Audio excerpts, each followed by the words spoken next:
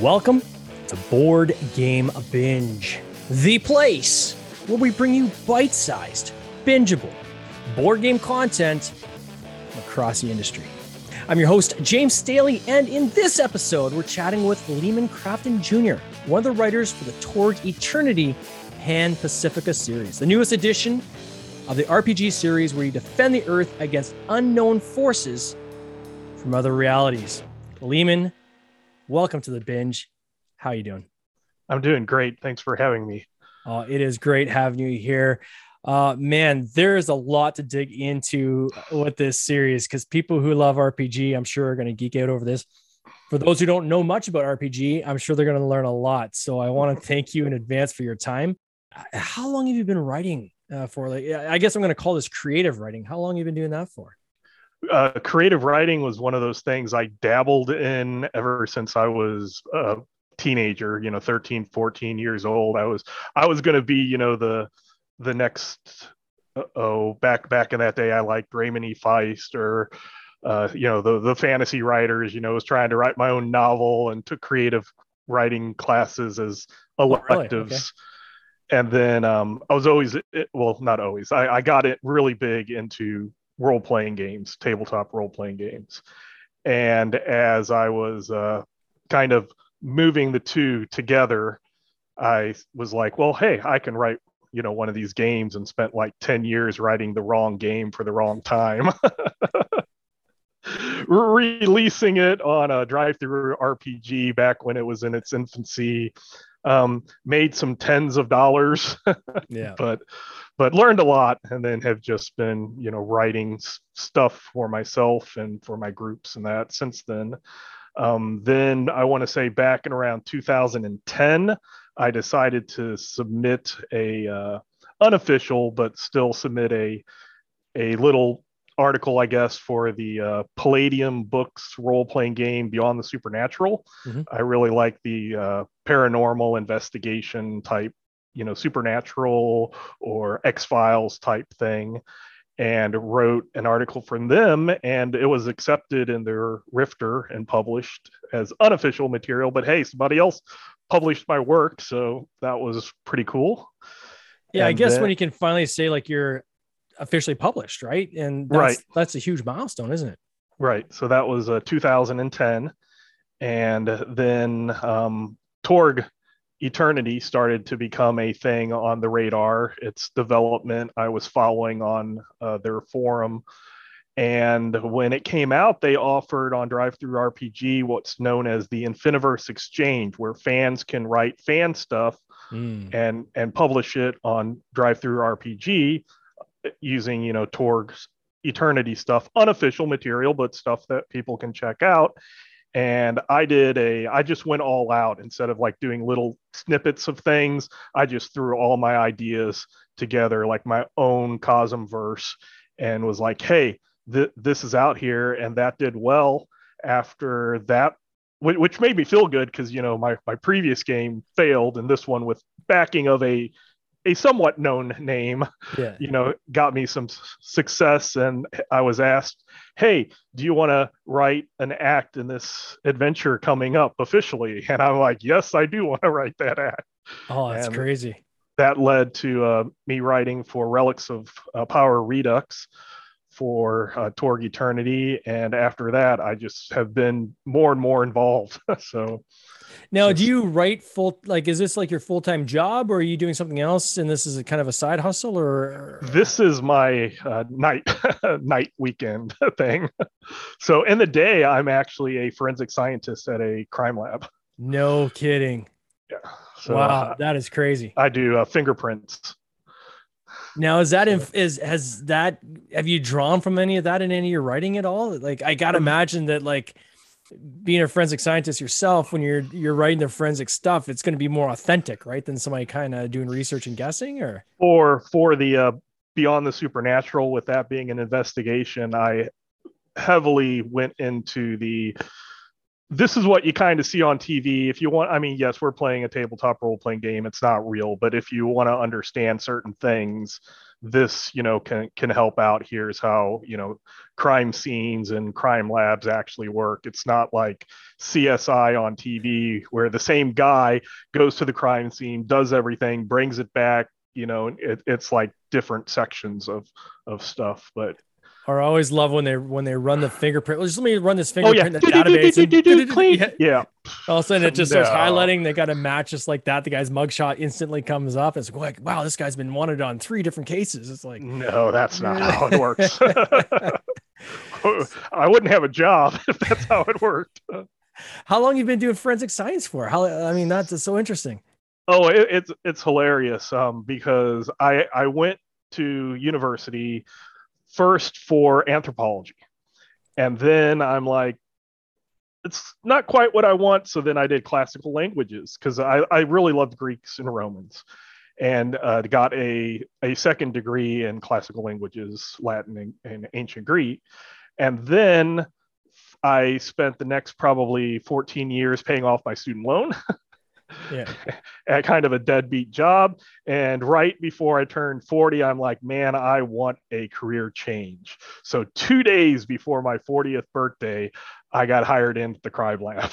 So I've been there, I got hired in at the patrol, and 3 years doing a 10 print, which is a different type of fingerprint, and then 6 years. So next year I'll be 10 years at doing fingerprints. Not to divert this conference, but again, I find it's extremely fascinating. So do you see fingerprints? Like that was the main way of identifying somebody on a crime scene, yes. 30, 40 years ago, before DNA really started kind of making its foray into criminal science. As the technology advances, do you see fingerprints continuing to play a vital role, or has it become more of a piece of a larger picture? It's both. We have a lot more techniques back, even 20, 30 years ago. It was, you would fume it with a super glue, actually a cyanoacrylate solution. You would heat it up, it makes gases, sticks to the fingerprints, and then you put fingerprint powder on it, and that was basically it. Now we have so many other things that we can use, dye stains, which will stain the fingerprint, and then we use the fluorescent lights with the goggles that you see on TV, and get them to shine and stuff. And a lot of times we can back up DNA, and they can back up us up, so it's always good when you have both. Yeah. Saying, can you pull DNA from? There'd be oils, I guess, coming. Like, can you pull DNA from an actual fingerprint too, or? Right. So you have your fingerprint. Yeah. But sometimes there might just be a little part of it, not enough for me to say this could be this person, but it's enough for me to see it, go, this is friction ridge, and swab it, and then give it to DNA, and DNA can then do that as well. So, or sometimes a piece of evidence will be submitted for DNA, and they'll look at it and they'll say, I think this is a full fingerprint. Can you do something with this? And then I can look at it and say, yeah, I can do something with that. So. Oh, it's crazy. Has it always been RPG for you, or is board games kind of come into the fold here at all as well? Or have you focused mainly it's my passion is role-playing games, but it didn't start that way. Like when I was introduced to Dungeons and Dragons back in like middle school, I hated it. I like, my friends were like, hey, let's do this thing. And after, a couple hours, I was like, I died, and what's going on? And I don't understand these rules.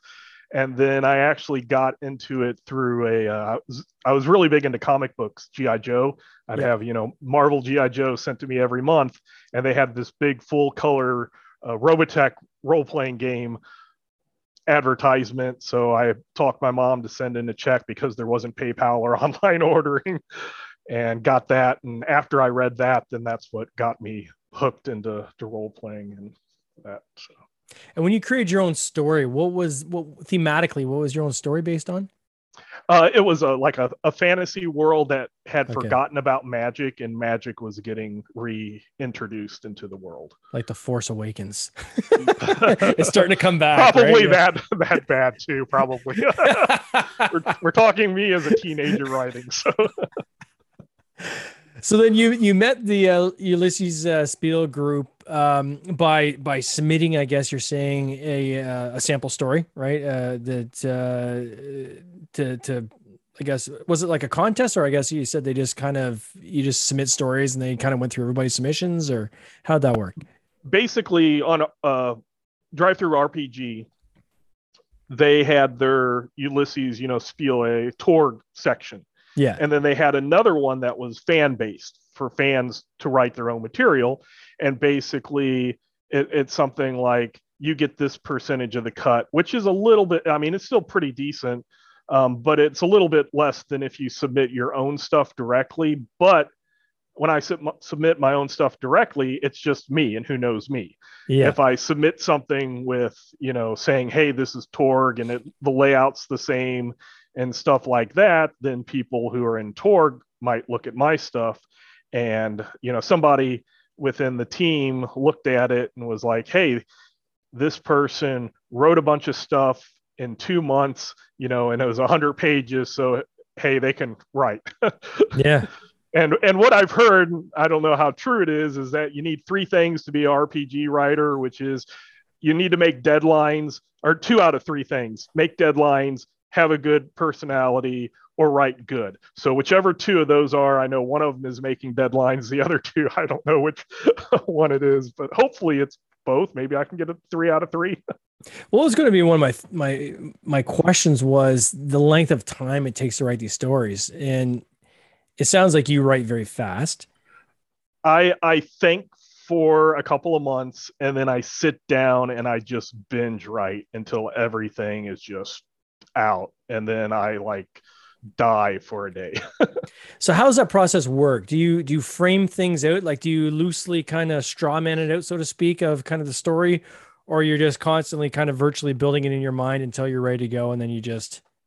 I've done both. It's Okay. kind of whatever the project is. When I did the Relics of Power Redux, I basically, there were certain places I wanted to hit and kind of bring those places to life.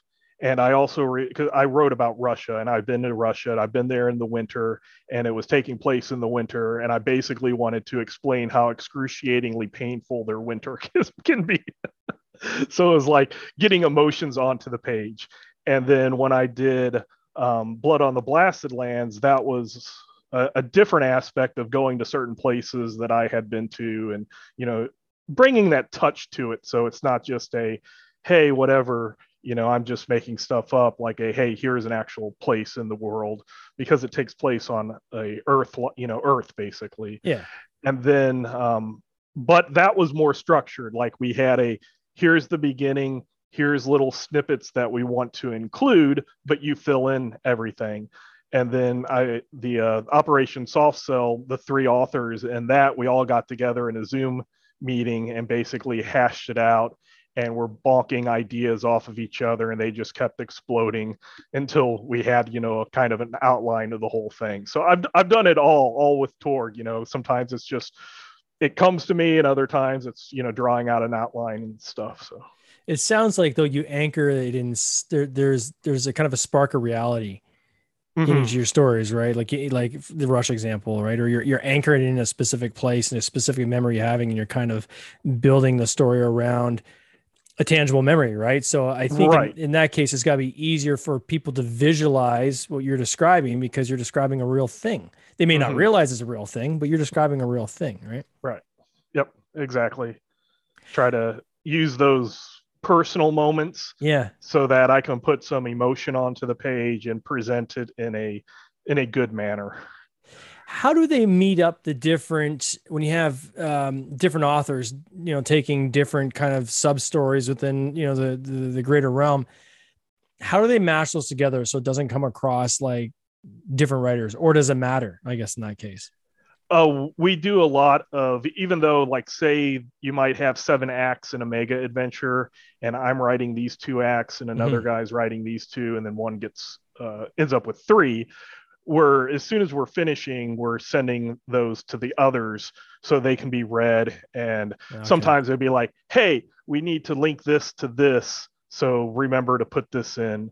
or this person, they were in act 3, now they need to be in act 7 too. And we go through that. So it's kind of like getting everything down, but then also making sure that it all flows together. So it's not just a stop, start, stop, start, type thing, and it flows better.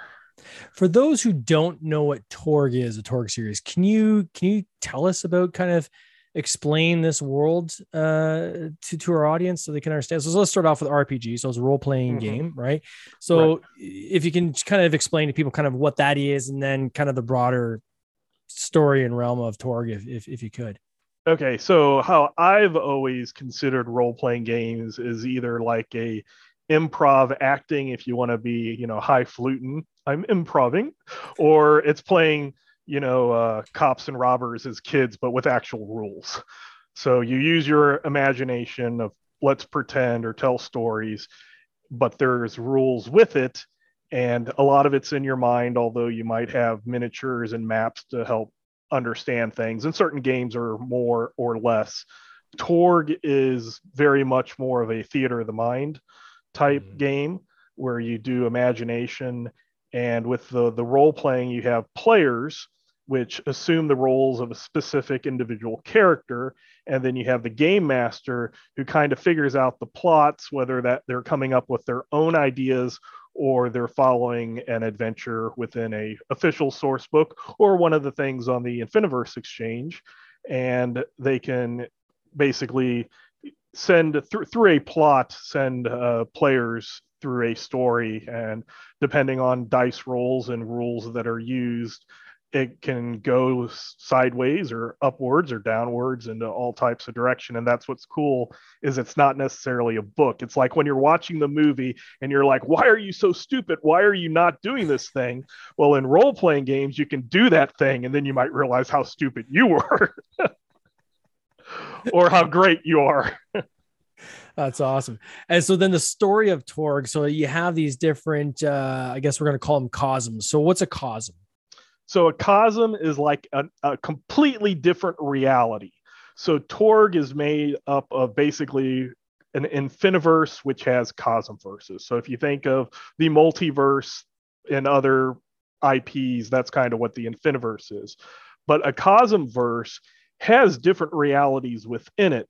So in one cosm verse of Torg, you'll have what's known as a core Earth, which is like our Earth, but it's more if action movies were documentaries, like if Die Hard was actually a real thing that happened, or anything back 80s 90s type stuff is happening in that core Earth.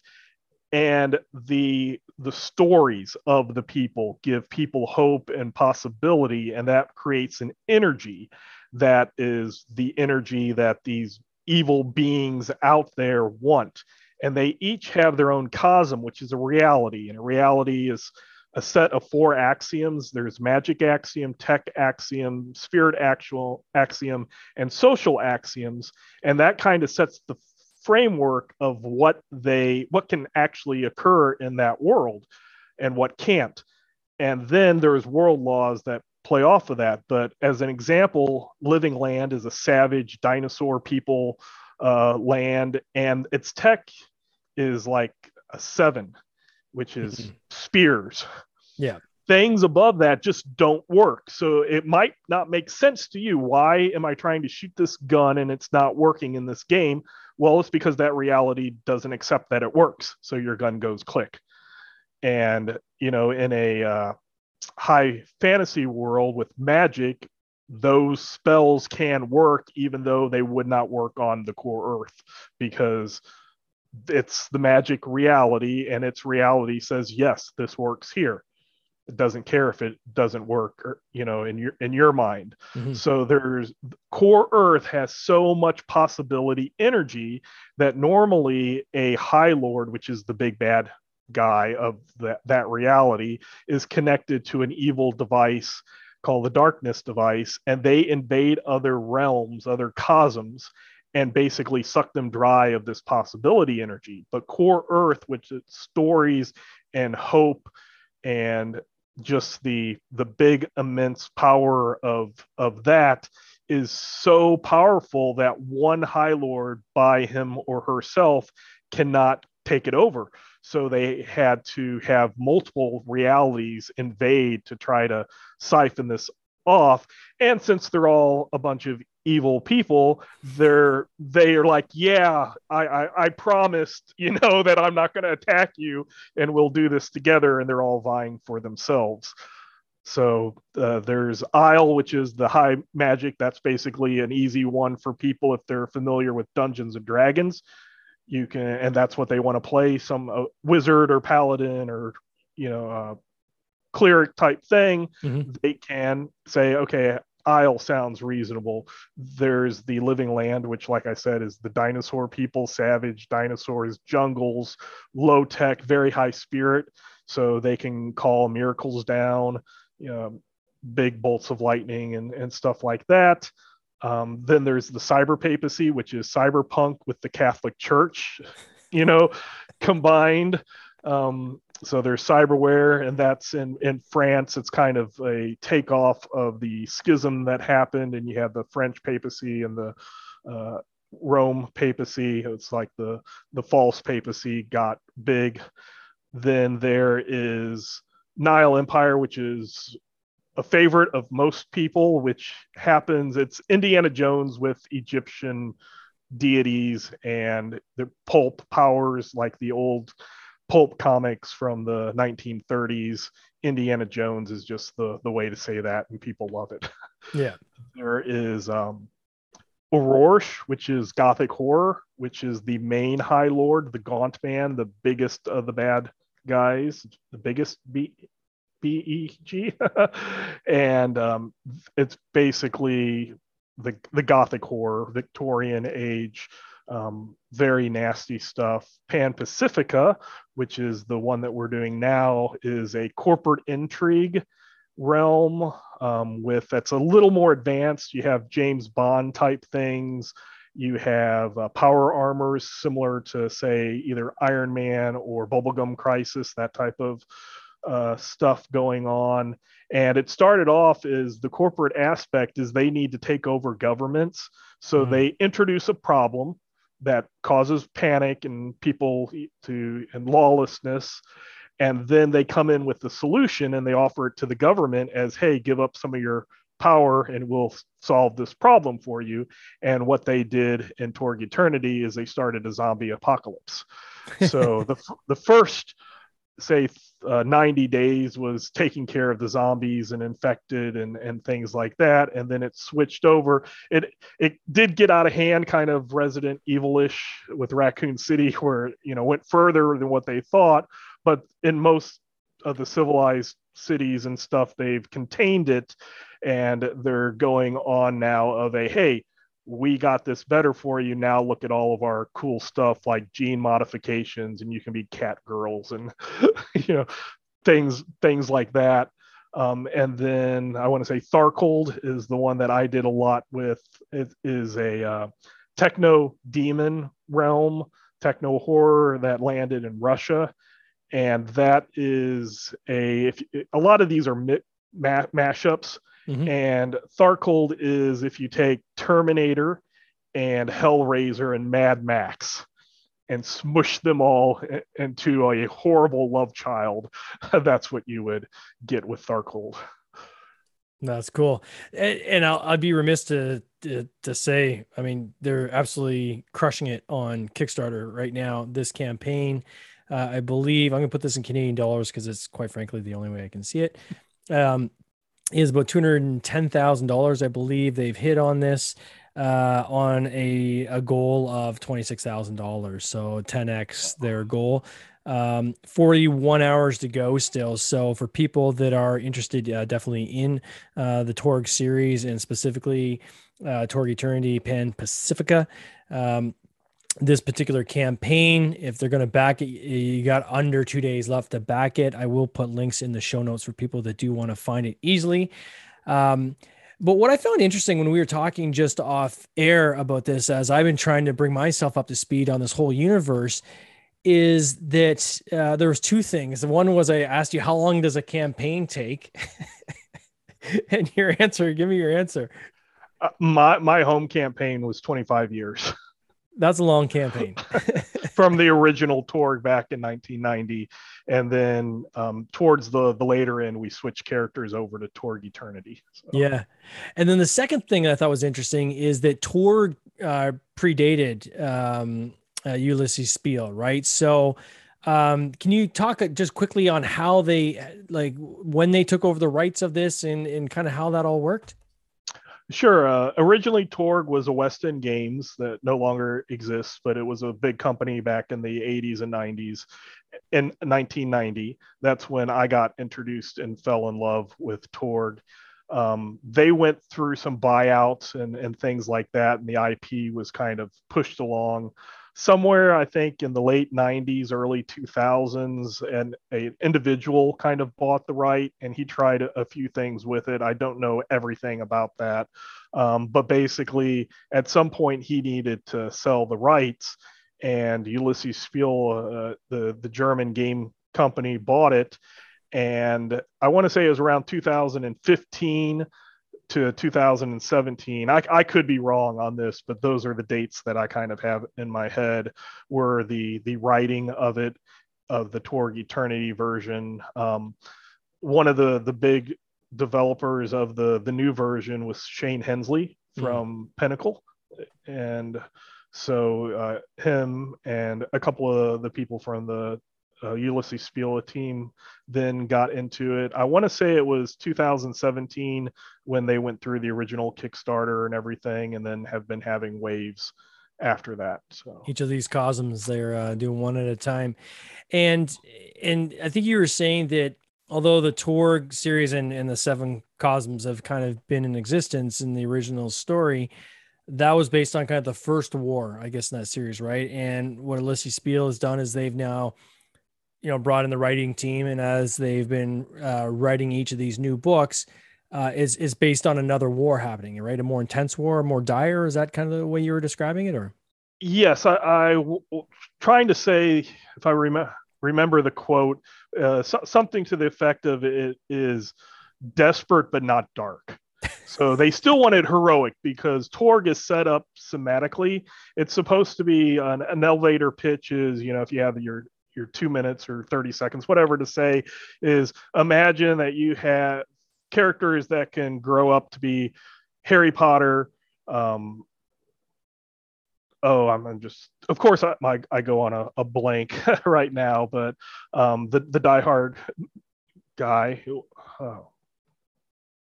Bruce Willis in Die Hard. I can't. Oh, yeah, Bruce Willis. Okay, yeah, John. Okay. John. Yeah. No, I can't remember his name now. Yeah.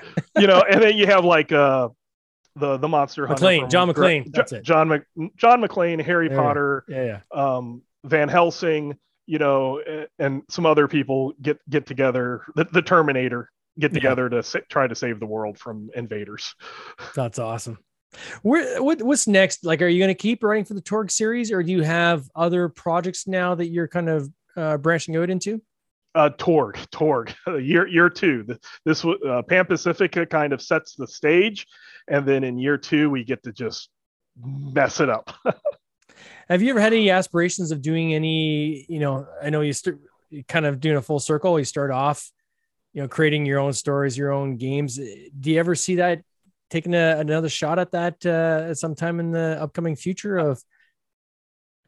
I have thought about a second edition for my failed game back in the early 2000s. Yeah. A more simple, streamlined, more modern game.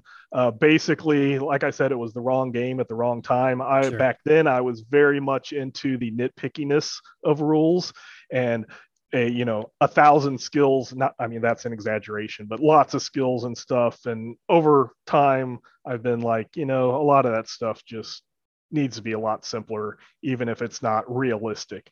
So that's kind of in my thoughts, and hopefully I'll be able to push that at some point. Do that on the side, or get those stories finally into the world so they have a life of their own. Eh? Right. Well, that'd be cool. Well, certainly, I'd love to have you come back if either for when you guys get to the season 2 of this, or even if you have other stories that you're coming with. I find this stuff just absolutely fascinating. It is so cool to have an actual writer on our podcast. So I want to thank you very much for your time on that, and I want to wish you guys all the best on this campaign. Again, 48 hours to go. If people love what they're hearing about Torg Eternity, check it out. I'll put a link in the show notes. Leeman, all the best in this coming year. Right? Thank you very much for having me. It's been no awesome. worries. You take care. Cheers. This has been an episode of the Board Game Binge podcast, hosted by James Staley, produced by James Staley and Mike Bruner, with original music by Nick Smith. If you would like to watch these interviews live, simply subscribe to our YouTube channel, Board Game Binge, and you'll get access to live interviews, giveaways, and interesting board game content from across the industry. I can't wait for you to join us. See you next time.